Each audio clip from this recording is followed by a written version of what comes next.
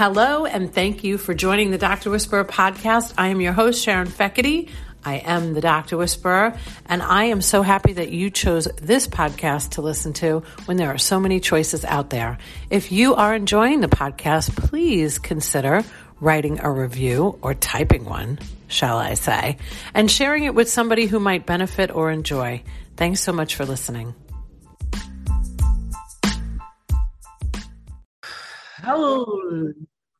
Hello, everybody, and welcome to the show. I'm your host, Sharon Feckerty, and along with me today, we have a wonderful therapist, and her name is Brynn Cicippio. A real good Irish name, I assume. So, Brynn, welcome to the show. Thank you so much for having me. I'm excited to be here with you today. I'm excited to have you. So I am going to read a touch of your bio because I want the audience to know that we have someone here that is the smarty pants. She has diplomas and degrees from, very high places. Okay. That's important, but you're never going to look it up. So just know she's qualified. I love the fact that you were raised by a Philly police officer. From a New Yorker. I understand that reference. And a registered nurse. So lots of care, lots of taking care of the community. So you were really born into a family that had a passion to help others, correct? Yeah, definitely a family of public service, I would say for sure. Okay. So I'm interested. You have a long history of, Montgomery County Drug Treatment Court program.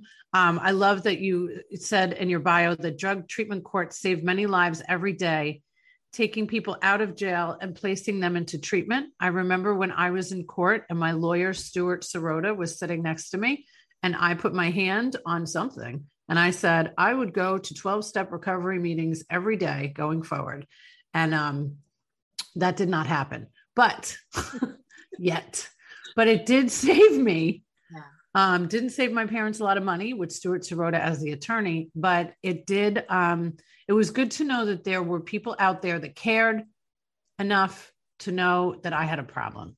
So I'm going to let you do some of the talking now, Brynn. I'd like to sit back and learn a little bit about you and your why as to why you got into this work. So even before I began working in the drug court program in Montgomery County, my undergraduate degree is actually in criminal justice. And I worked as a parole officer, which was very exciting. And it was,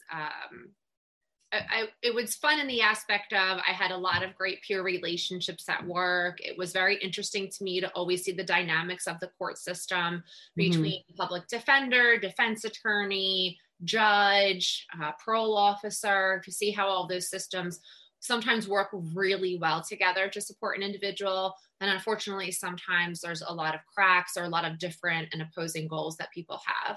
That was a big reason into me going back to school, into graduate school, to get my degree as a therapist, that there was things that I was doing that were effective, right? So as a parole officer with the particular unit I'm on, you were enforcing rules. You were making sure people were following the rules, right? That's great. Not helpful. Yeah. Okay? We can make sure people follow rules.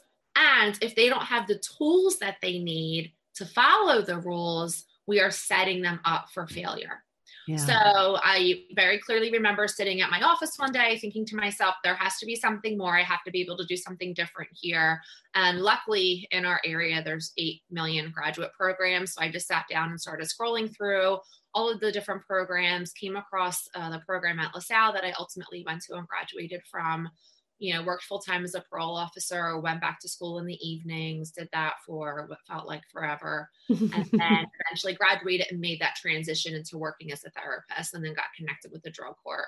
But really felt like especially when I worked within the drug court program, was really connecting to people and beyond their drug and alcohol use. It wasn't just, what are your cravings? What are your triggers? What's your relapse prevention plan? Because people were mandated to treatment for such a long period of time through the drug court program, you really were able to do very in-depth work with them to understand what's the pain that's driving your addiction. Because you're not just doing this because you don't have a solid relapse prevention plan. right? Yeah. It's because there's so much pain that has come before this moment that you haven't had a safe place to talk about it. You haven't had the right skills to process it. You haven't had so many other stressors of your life taken care of so you can actually look at this. You know, when you are someone who's really struggling with addiction, whose mental health is greatly being compromised, food and shelter can be a major challenge every single day. So when you can support people in getting those basic needs met, you can really create a safe space for them to be able to do the work, as I call it. That this is my little do the work mug here. I have it circled in your bio. Do the work. I love the work because that's what it is. It's work. It's hard. It's not easy. It takes a lot out of you. It's a lot of work. Definitely a term that I want to dive into a little bit because I don't think there's any way out except through doing the work. And, you know, once you said relapse prevention program, it triggered my, I was in a rehab in beautiful upstate New York. And I remember they had a relapse prevention weekend program because it was my second time. So I fit that bill. I was privy to go into that program. And I don't remember anything except really a bitch blame fest, which is what I called it then. And I call it now. Yeah. I was just looking for somebody to blame for my addiction and all my issues. I did not think I needed to do any work because I really thought it was because of what happened to me, which really nothing at that time at 19-year-old had happened to me. I mean, fast forward a few years later, there was a lot of trauma, but I think that it is so important that people realize how, you know, you said it in kind of a roundabout way that, you know, nobody chooses to become a drug addict and an alcoholic and end up in court. And, you know, this little Long Island girl, right? Her parents sending me to private school certainly didn't think that I was going to be addicted to crack and homeless and blacking out and moving to Michigan. But that's what happens. Right. And if we don't have some type of intervention with people that understand do the work, which I can't wait to talk about, then, you know, there's going to be a lot of flailing around. So let me ask you why the practice slogan, which I love that's the slogan, do the work, was born out of the challenges people overcome in therapy. So can you just talk a little bit about what that looks like? So when people show up to therapy, I think initially when they finally make that decision, because I don't think it's everyone's first go-to response, right? Mm-hmm. I think there's a lot of, let me try other things. Let me ride this out. Let me avoid it. Let me not admit it. Let me work 75 hours a week. There's a lot of other tactics people use to not have to do the work, for example. So by the time someone comes into therapy, they are in such a state of distress, usually 90-95% of the time, right? And in that moment, they really want, just give me the answers. Give me something magical. I don't care if you got to do a voodoo spell, club me over the head, whatever it is. Make this pain, make this insanity, make it stop and make it go away. And hurry up, please. Like yesterday. You should have had this by the time I walked in the door, right? Right. So what we try to explain to people in a very clear and also very empathetic way is you are in a state of distress right now. You probably should have come here sooner, just like everybody else. And that's okay. Because when the pain finally got great enough, that's when you finally showed up, right? Yes. This doesn't happen overnight. The good thing is it may have taken you 7 years to get here. It's not going to take you 7 years to feel better and to feel where you need to be. And it requires that you come in every week. It requires that you are honest. That's the most important piece. You are honest in here. We know it's hard to be honest in this room. And it's really important that when you leave this room, what happens in here, you take with you outside of here. So whether it's you do the homework that your therapist gives you, or you have your own journaling system that you're really processing, or if we talked about in therapy, how to set a difficult boundary, you practice that outside of the therapy room. We half joke with all of our clients that come into the group that we're kind of trying to work ourselves out of a job, right? That we don't want to create a dependency in therapy, but we want you to be so successful that you can move forward in your life. And it doesn't mean conflict free.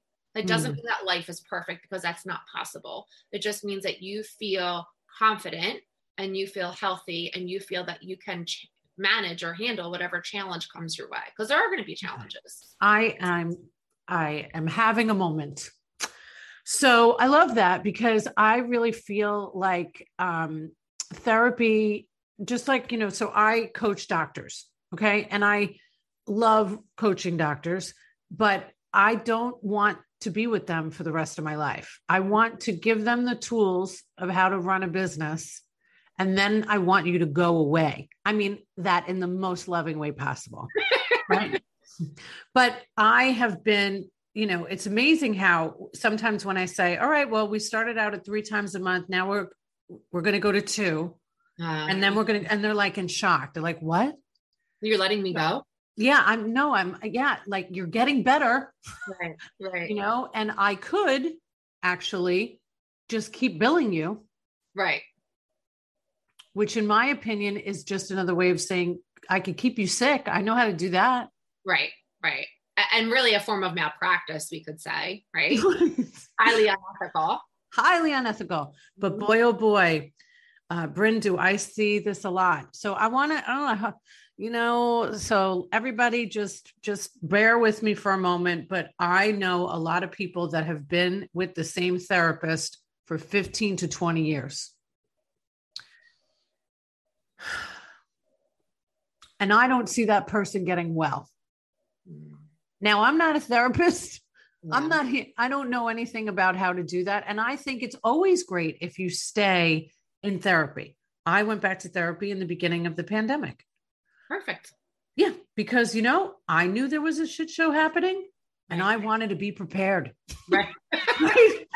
I've done a lot of work on myself, but I've never actually been in a pandemic.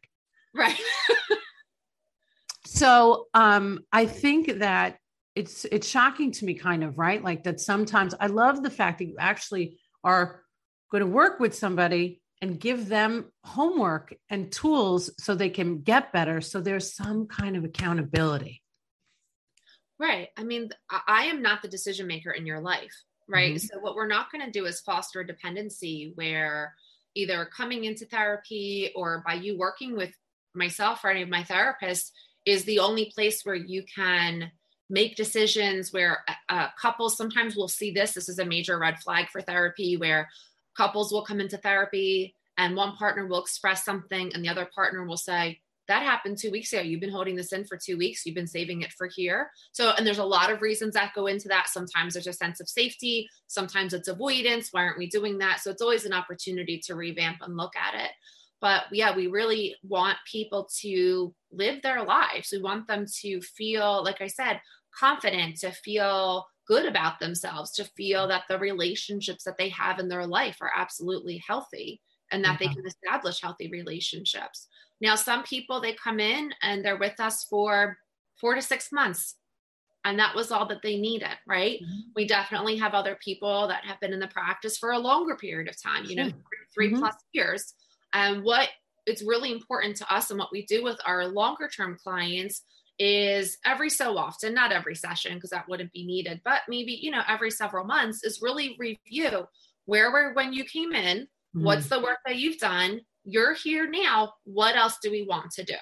Right. That we're always aligned with the goals that the clients have, what they want for themselves. We always hold people to a very, I don't want to say we hold them to a high standard. We always have the highest goal set for our clients. But for some people, moving up just 2 notches is exactly where they want to be. And that's where they feel comfortable. That's okay. But it's really important that we check in with them on that to make sure that we're not, misaligned there. Sure. And, I'm very happy that I myself personally have been in therapy through this pandemic and, hopefully I will stay for a while and go once a month. Yeah. I think it's a healthy check-in, yes. But the dependency thing becomes a real quagmire, shall we say. Yeah. So I don't know where that word came from, but, pulled right out of the air. So I'm excited about this Devon's Closet too, that you have. It's a clothing drive for women in recovery. Yes. Because of this woman that you lost to addiction. And so tell the audience a little bit about Devon.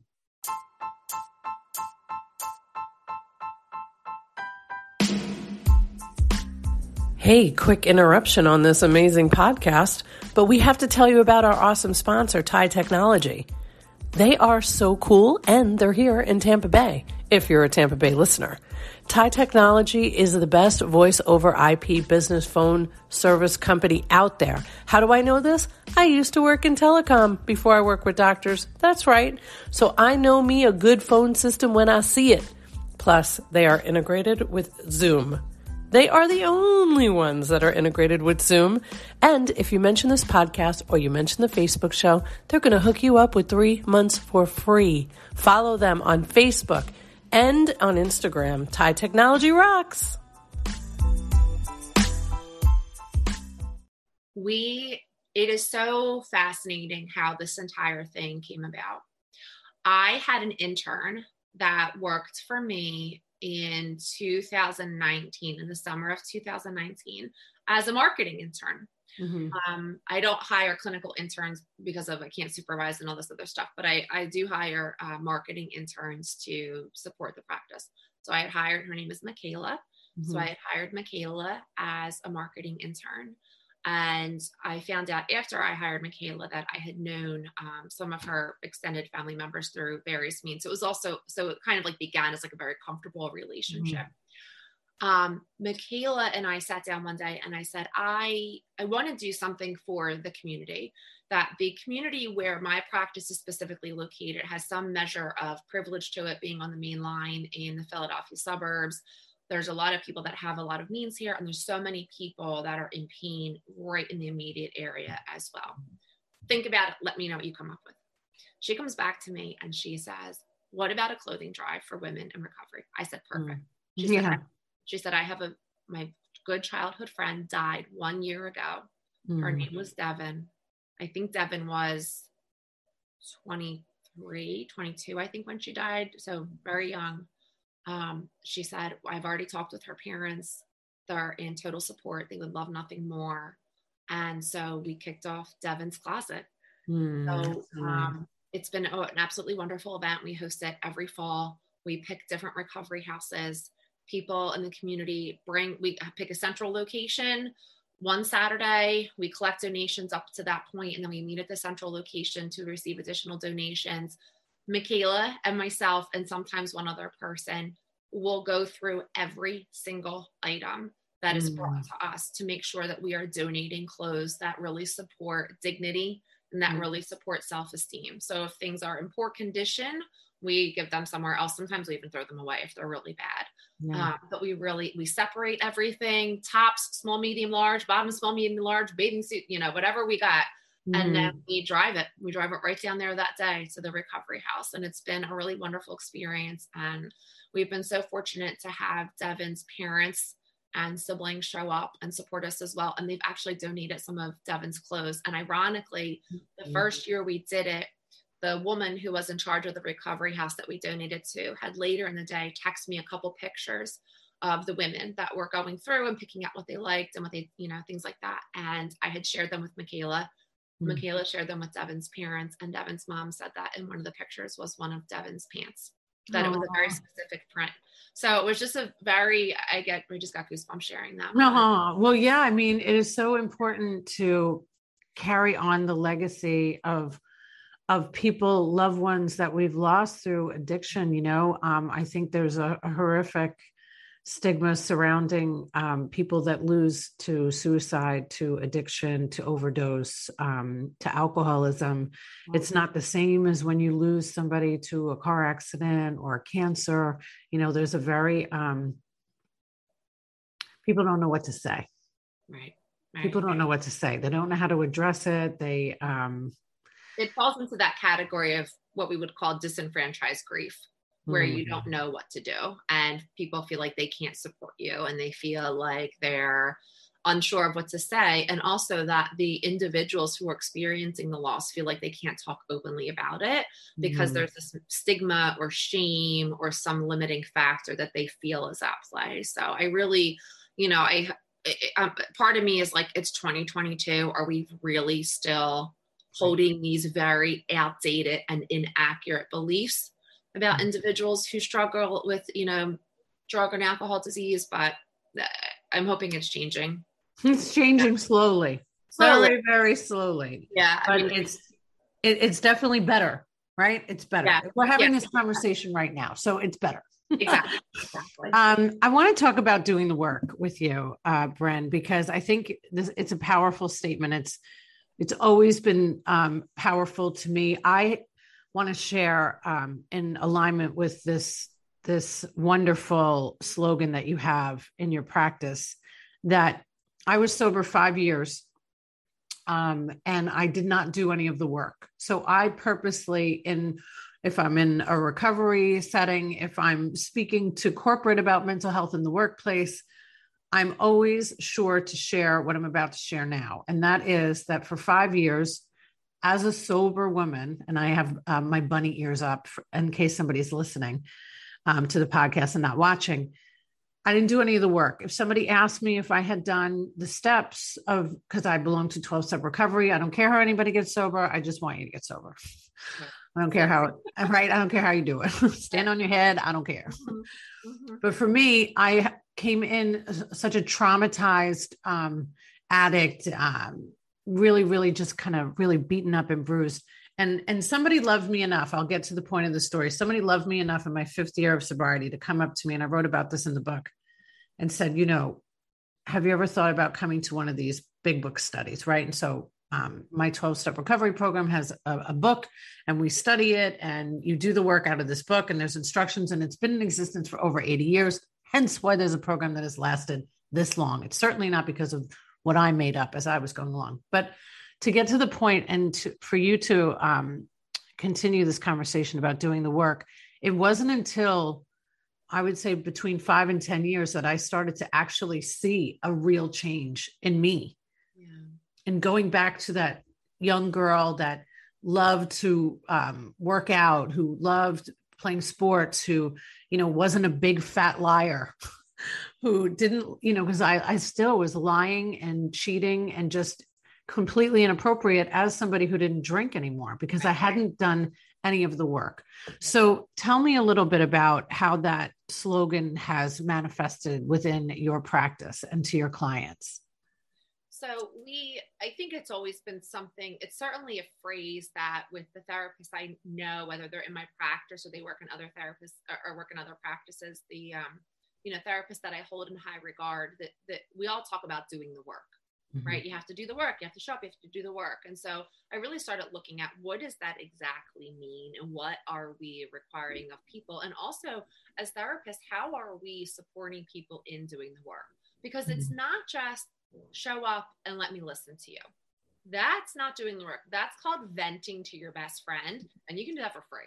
Right. Right. So if we're doing the work, really, what's happening on both sides of that room? Am I challenging my client with very specific questions as to all sides of the story, right? If they present conflict A to me, I'm going to ask them about all the pieces of that puzzle because I want them to be intentional in their behavior. I want them to understand maybe there's something here that's influencing my behavior that I'm not exactly clear about.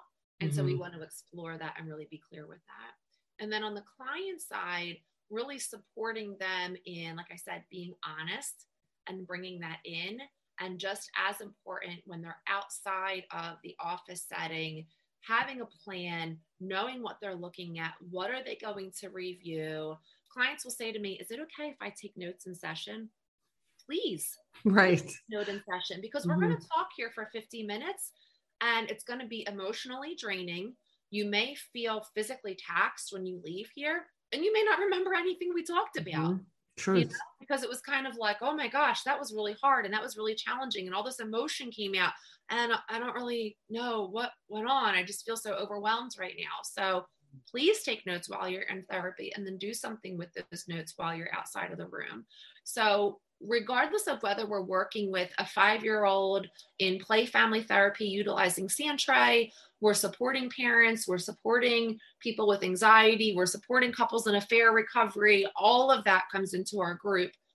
You're doing the work. Yeah. Every single one of you that shows up. That's the standard that we are going to hold. And that's what the space that we're going to offer you. And that's what we really want for you. And we're going to let you know it's going to be hard. It's going to be uncomfortable. We can take it as slow as you want. I've certainly had clients that say to me, I'm feeling overwhelmed right now. Okay, so let's pause. What's happening? Let's figure this out. Right? Yeah. So I'm thinking about collaborations with other practitioners. I mentioned that I do work with physicians, and as I'm doing this interview, I hope that you're going to say yes, that I'd like to also put the show on my other platform, The Doctor Whisperer, because like everybody should be in therapy. Can I just make a blanket statement? At least once. At least once, right? It is literally like, if I could check myself back into a rehab and speak about myself for 30 days, I'd be happy as hell. It is so effective to, just like you mentioned before, not just have a venting session, but to be able to get all of your stuff out. Right. But to be able to have somebody understand what your patterns are. Mm-hmm. And I wonder, because you and I both know this pandemic has just turned everything upside down. And most people just, if they're feeling anxiety, if they're having problems in their marriage, like everything has come to the surface, right? In this lockdown that is hopefully not so locked down anymore, that they're going to their primary care. Yep. And there's a prescription being written. Yep. And there's really not a lot of, you know what, I really think that you would benefit from going to BCA therapy. Right. And having a discussion on top of you taking care of your physical health. So do you have collaborations? Do you have people within your network that you work with, whether it be psychiatrist or a psychologist, whatever it is? Yeah, we certainly have positive working relationships with, we have psychiatrists. We have a wonderful nurse practitioner who I absolutely love and adore, who has prescriptive authority in Pennsylvania, which is wonderful. And she's a long history of working in substance abuse and mental health inpatients. She work in your practice? She does not work in my practice, but she certainly are like major referral source. She's 5 minutes from where we are. She's absolutely wonderful.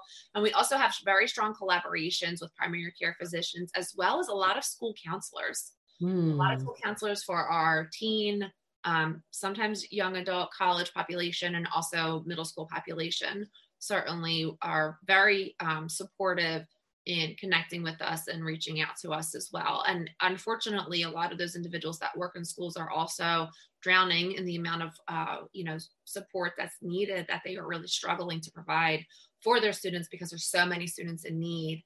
And sometimes it's not even a lack of resources. It's just not enough resources for all of the kids that are coming in right now. Oh my goodness. It was okay, but now it's really ramped up incredibly.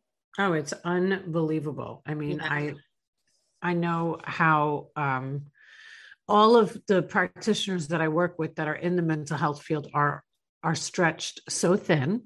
Yeah. Which is not good. At the same token, good that people are going and reaching out and getting help. But there's certainly a need for more. Are you offering teletherapy in your practice? Yes. So we offer both in-person and telehealth sessions at this time. Yeah. So we're able to do a combination of both. And between all the therapists in the practice, we offer daytime, evening, and also weekend sessions. Oh, nice. Wonderful. So we really try to support and cover, as much need as we can. Are you licensed in the state of Florida? No, we're all licensed in Pennsylvania. All right. Well, I think it's so wonderful to be a mother of 3, a stepmother to 1, experience the tragic death of your father. I'm so sorry that your father passed away while you were pregnant, because that is, everybody that is a healer also goes through their own journey of trauma and tragedy. And I'm sure, well, I'm not sure, but I'm going to assume that you also get your own help to make sure that the healer is being healed herself. Yeah, for sure. Everyone has a story, regardless of what your occupation is, and I think sometimes for people who have never had the experience in therapy, sometimes they look at the world and see certain people that maybe have certain things or live a certain lifestyle, and they say, oh, must be nice. Mm-hmm. Must be nice to be them. And really, everyone has their own pain. Sometimes their pain is from long ago. Sometimes their pain is happening right here and now in the present. So, we all have a story. Certainly, we all have a story. Yes, indeed. So, it's never too late. I know that you want my listeners and my viewers to know that it's never too late to know that hope and healing is always an option. Always. And it's never too late to do the work, but you must do the work, people. Yeah, you have to. That's really, it reminds me, I don't know if it's a country song or if it's an old song, but it talks about if you're going through hell, keep on moving. Right. Yeah. I don't know what the song is, but it sounds like a country song. Keep on trucking. Right, exactly. Yeah. But it is a wonderful song, and it really does speak to doing the work and moving forward. And really, that is the only way, because avoidance just creates bigger problems. Avoidance. You hear that, everybody? You cannot avoid the inevitable. I call them little baby traumas. Yes. So all those little baby traumas pile up, and then you're frozen and you don't know what to do. It's best to tackle your baby traumas so you can live happy, joyous, and free. Well, Brynn, thank you so much for joining the show today. I look forward to telling everybody in Pennsylvania how wonderful. We have a great group to refer to, and I'm always grateful for that. So thank you for being here today. Well, thank you so much for having me. I really enjoyed our conversation. Yay.